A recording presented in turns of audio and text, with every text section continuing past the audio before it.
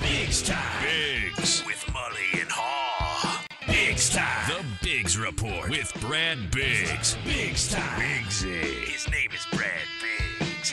Brad Biggs talks football with you. Mully and Haw, Chicago Sports Radio 670 The Score. Brad Biggs is the football man of the Chicago Tribune, a long-time contributor to the station and a valued friend. And he joins us now on the Signature Bank Score Hotline. Signature Bank, making commercial banking personal. Biggsy! Morning, Brad. Morning, boys. What's going on? Well, I was saying to David this morning, Brad, first of all, I think this is such a good time of year. We're going to watch good football, and then we're going to get into the draft season, and that will go through the combine, the Senior Bowl, I've always loved this time of year for the NFL, and I've always really enjoyed the draft. And the fact that the Bears have the first overall pick just makes it really exciting. And we've been talking already about some of these scenarios. There was a plan in I think it was CBS Sports. They already had their first mock. People are putting their mocks together, and I always enjoy the possibility as much as the actual event itself. So there's just so much to talk about connected to the draft. Well, a ton of options for the Bears and all teams, right? Especially the teams that are going to have, a lot of cap space. And what gets tricky with doing mock drafts before you get through that, first 4 or 5 days of free agency is you really don't know who needs what. One team's need right now can be solved 10 minutes into free agency, but yeah, it's speculation season for the clubs that are not in the postseason race, and hopefully we've got a slew of good football games this weekend. But my goodness, you look at what's happening with some of these matchups, and you've got the Dolphins down to quarterback 3, and I'm just hoping to see some good football. But the expanded playoffs can lead to some rough games. Like is Tom Brady against Dak Prescott, and Dak's been awful the second half of the season. Is that going to be a thriller on Monday night, or are we going to have to sit through a rough football game? The only way we're going to find out is to sit down and watch it, though. So, Brad, as we sit here and watch the playoffs through the Bears prism, right here in Chicago, and localize everything, which is the more appropriate thing to look for or to apply to with the Bears situation with Justin Fields? How far the Eagles go because of Jalen Hurts, or how far the Ravens are limited because of Lamar Jackson, because he hasn't practiced in 37 days. He could play. He likely won't.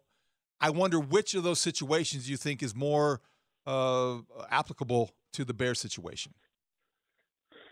Yeah, that's a good question. I guess if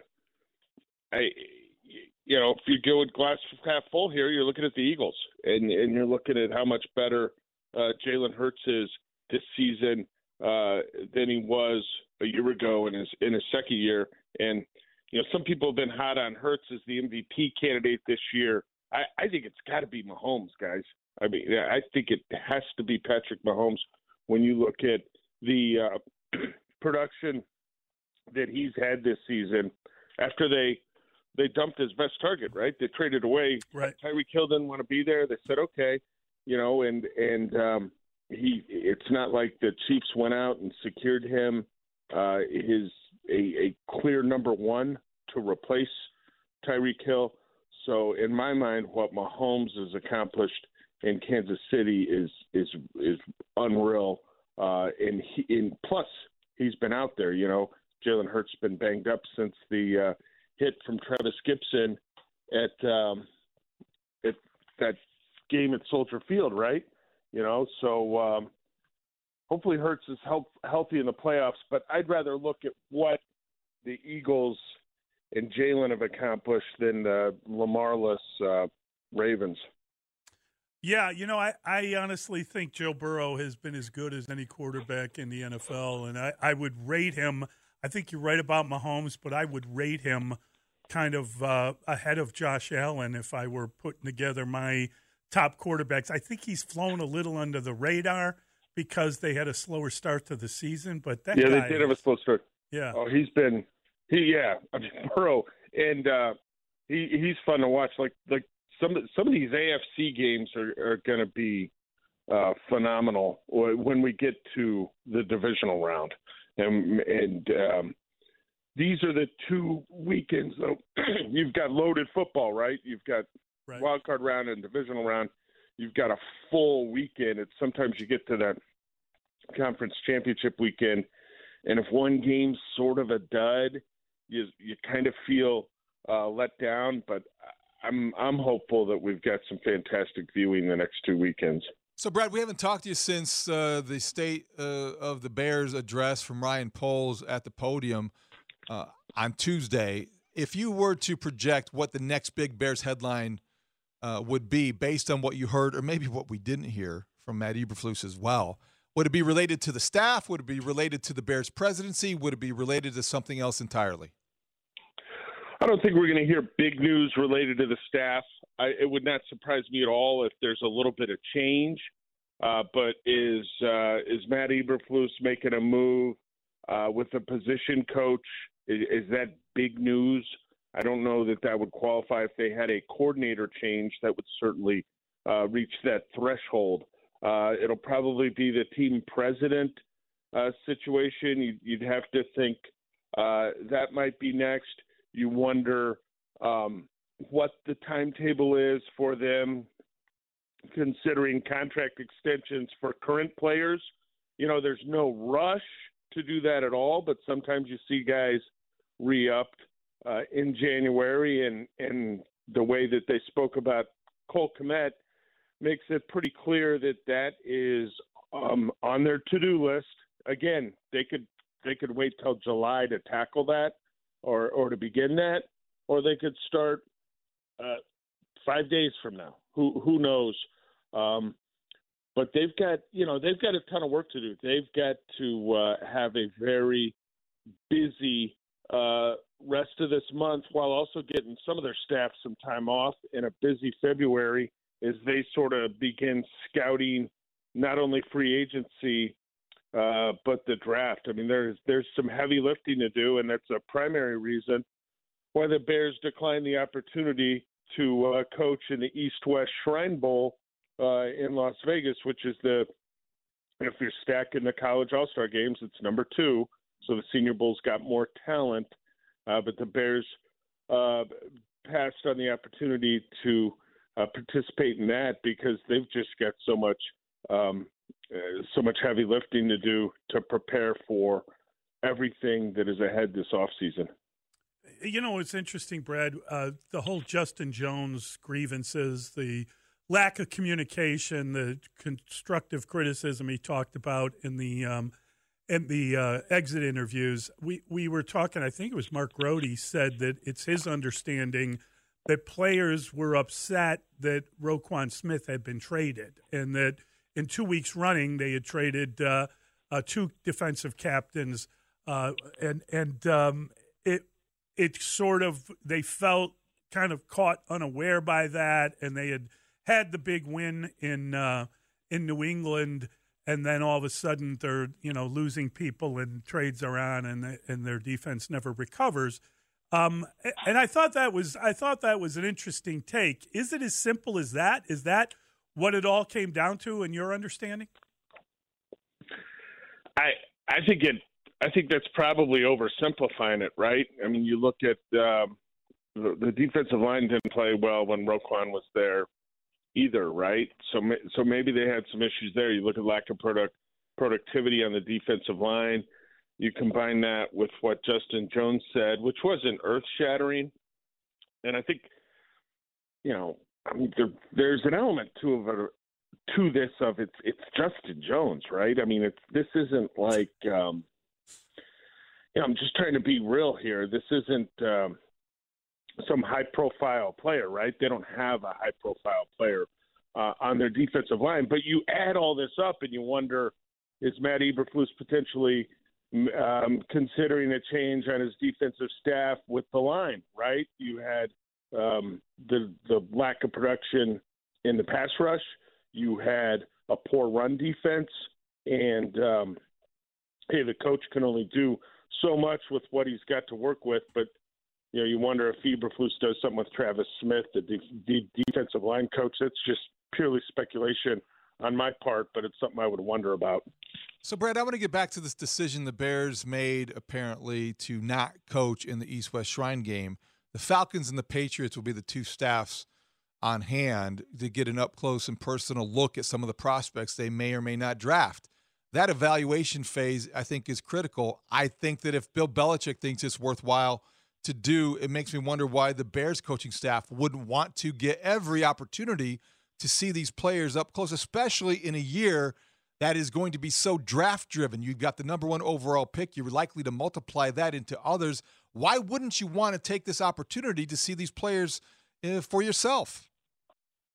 Well, I think there's a difference between having an opportunity to do that in the Senior Bowl and the East-West Shrine. The Senior Bowl just last year had more than twice as many players selected as the East-West Shrine. The East-West Shrine, the better players there, generally speaking, they had Tyquan Thornton was the highest drafted player from the East-West a year ago. He was a second-round pick by the Patriots, and that was the highest second-round pick from the East-West game since Jimmy Garoppolo. And what was he drafted in 14? Just off the top of my head, it's been a while. Maybe it was 2012 for Garoppolo. At any rate, Jimmy was at the very end of the second round. So there's a disparity between the rosters you have at the two games. Why would the coaches not want to go? They've been going full speed since they were hired by Matt Eberflus almost a year ago. I think they need to be given an opportunity to reset and refresh before they dive into what needs to be intense evaluation for free agency and tackle that and not press the pause button to then go out to Las Vegas and work with these potential day three prospects for a week and just kind of have an uninterrupted flow of meetings tackling free agency, then heading into your draft meetings.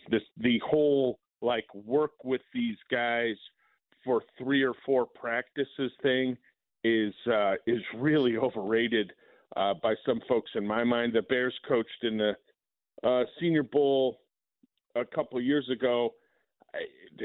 John Fox's staff was down there. It's not like that week down there turned into some dynamic guy for them that their coaches went and uncovered some talent. So I wouldn't raise any issue with this decision at all. Brad, we could argue that point a little bit. But I think if I asked you who are the blue chippers on this roster, would you answer Cole Kmet? And does that mean he's getting a new contract? What was your take from that question, that response, and who are the blue chippers on this roster? Yeah, no, that means he's getting a contract, or he's getting offered a contract anyway, right? It takes two parties to get the actual deal done, but it sounds like they'll be motivated to have discussions about an extension for him. I don't think they've got a blue guy on the roster. They had one, that was Roquan, and a blue is like a perennial Pro Bowl player. That is a guy who can be plugged into any one of the other 31 teams, and if he's on that roster, he's a starter, okay? That guy doesn't exist on the roster right now. Maybe Cole could become that guy. I don't view him that he is, and I think if you're looking at the Roquan situation and you're talking about, Ryan Poles traded away their best player and he's got all this cap space. Why wouldn't you invest in him and keep him in place? And I could write 1,500 words supporting that right now this morning. That would be very easy to do. It's a point you can get behind. When you're looking at it and you're trying to understand, well, why did they do this? What's the other side of this? I think it's positional value. And you look at what the Ravens paid Roquan, and he got what he wanted, $20 million a year, total guarantee of $60 million with 45 fully guaranteed right now. Congrats to Roquan. He went out and got what he was seeking.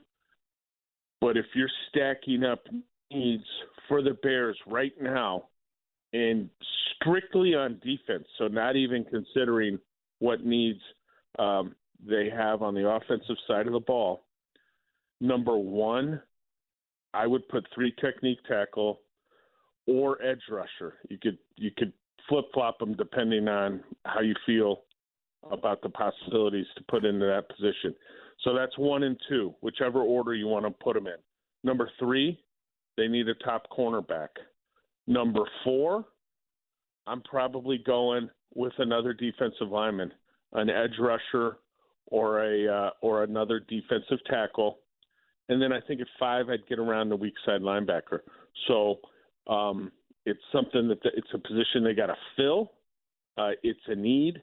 They've got much more pressing needs. And so when you look at the amount of resources that would have been required to keep Roquan, I think you can get an understanding for the other side, even if you disagree strongly with it. Well, I could counter your 1,500 words with 1,500 of mine that would say that when you have a 25-year-old Pro Bowl player who is among the best at your position and you have $100 million in cap space, I don't think you let that guy walk out the door. Not when you have the roster without any blue-chip players on it, Brad.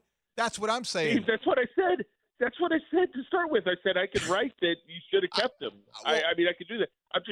I think, if you want to have a discussion, you need to take a look at the other side of it. It's the positional value. Like, there's a reason why Roquan is the first off the ball linebacker to crack $20 million in annual average, and you've seen edge rushers, defensive tackles, corners blow by that. Like, they've flown by that $20 million mark. So that just sort of reinforces the idea of positional value. Remember, Matt Eberflus was asked about where Roquan was selected in the draft. He scoffed. And he scoffed at it. He's not going to take an off-the-ball linebacker there.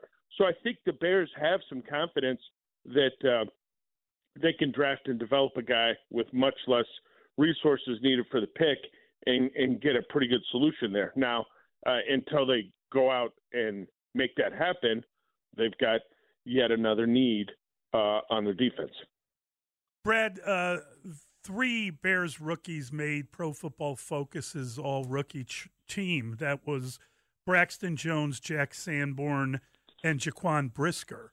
Are all those guys – I mean, I think Brisker's going to start next year, but what about the other 2? Are all those guys – long-term pieces or guys that had a good year considering?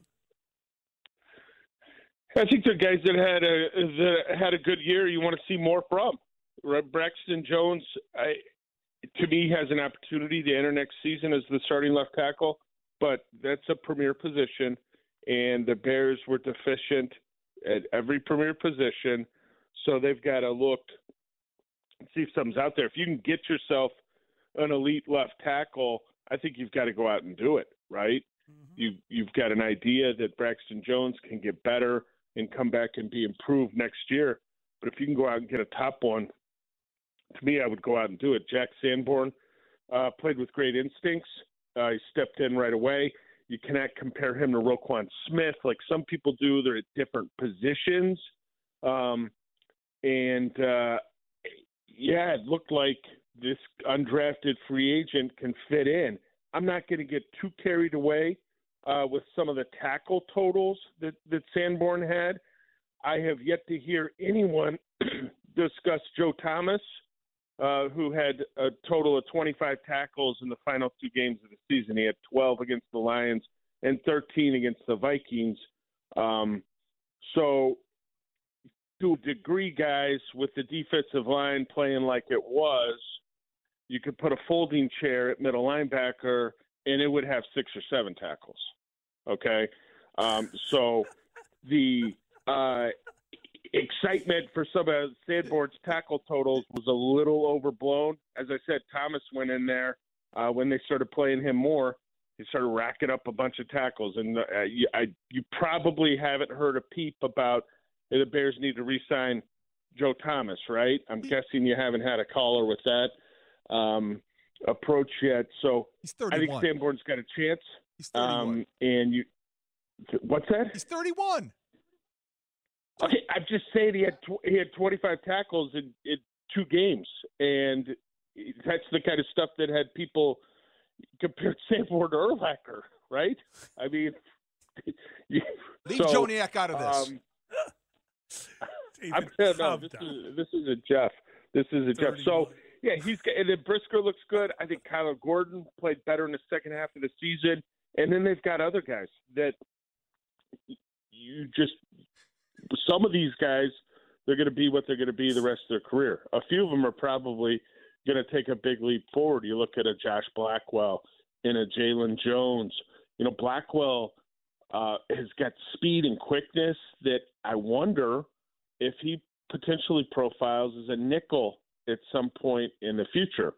Something to at least consider for some of the young guys. What's the role moving forward? Because as Ryan Poles said, you know, they led the NFL in snaps played by rookies by a huge margin, and that's provided a base and an opportunity for growth for those guys and learning experiences as those players head into the offseason and start, in a couple of weeks anyway, wondering, you know, what can they do individually to step their game up in year 2. Brad, we got a texter who just checked in, said the Bears need to re-sign Joe Thomas. So there we go. Yeah, I'll say that guy's on the board as the first one. But no, I was just trying to make a point. No, it's funny. I got it. Anyone, like I said, a folding chair would get you 6, I think. That's awesome. Big Z, you're the best. Thank you, buddy. Thanks, Brad. All right, guys, have a great day.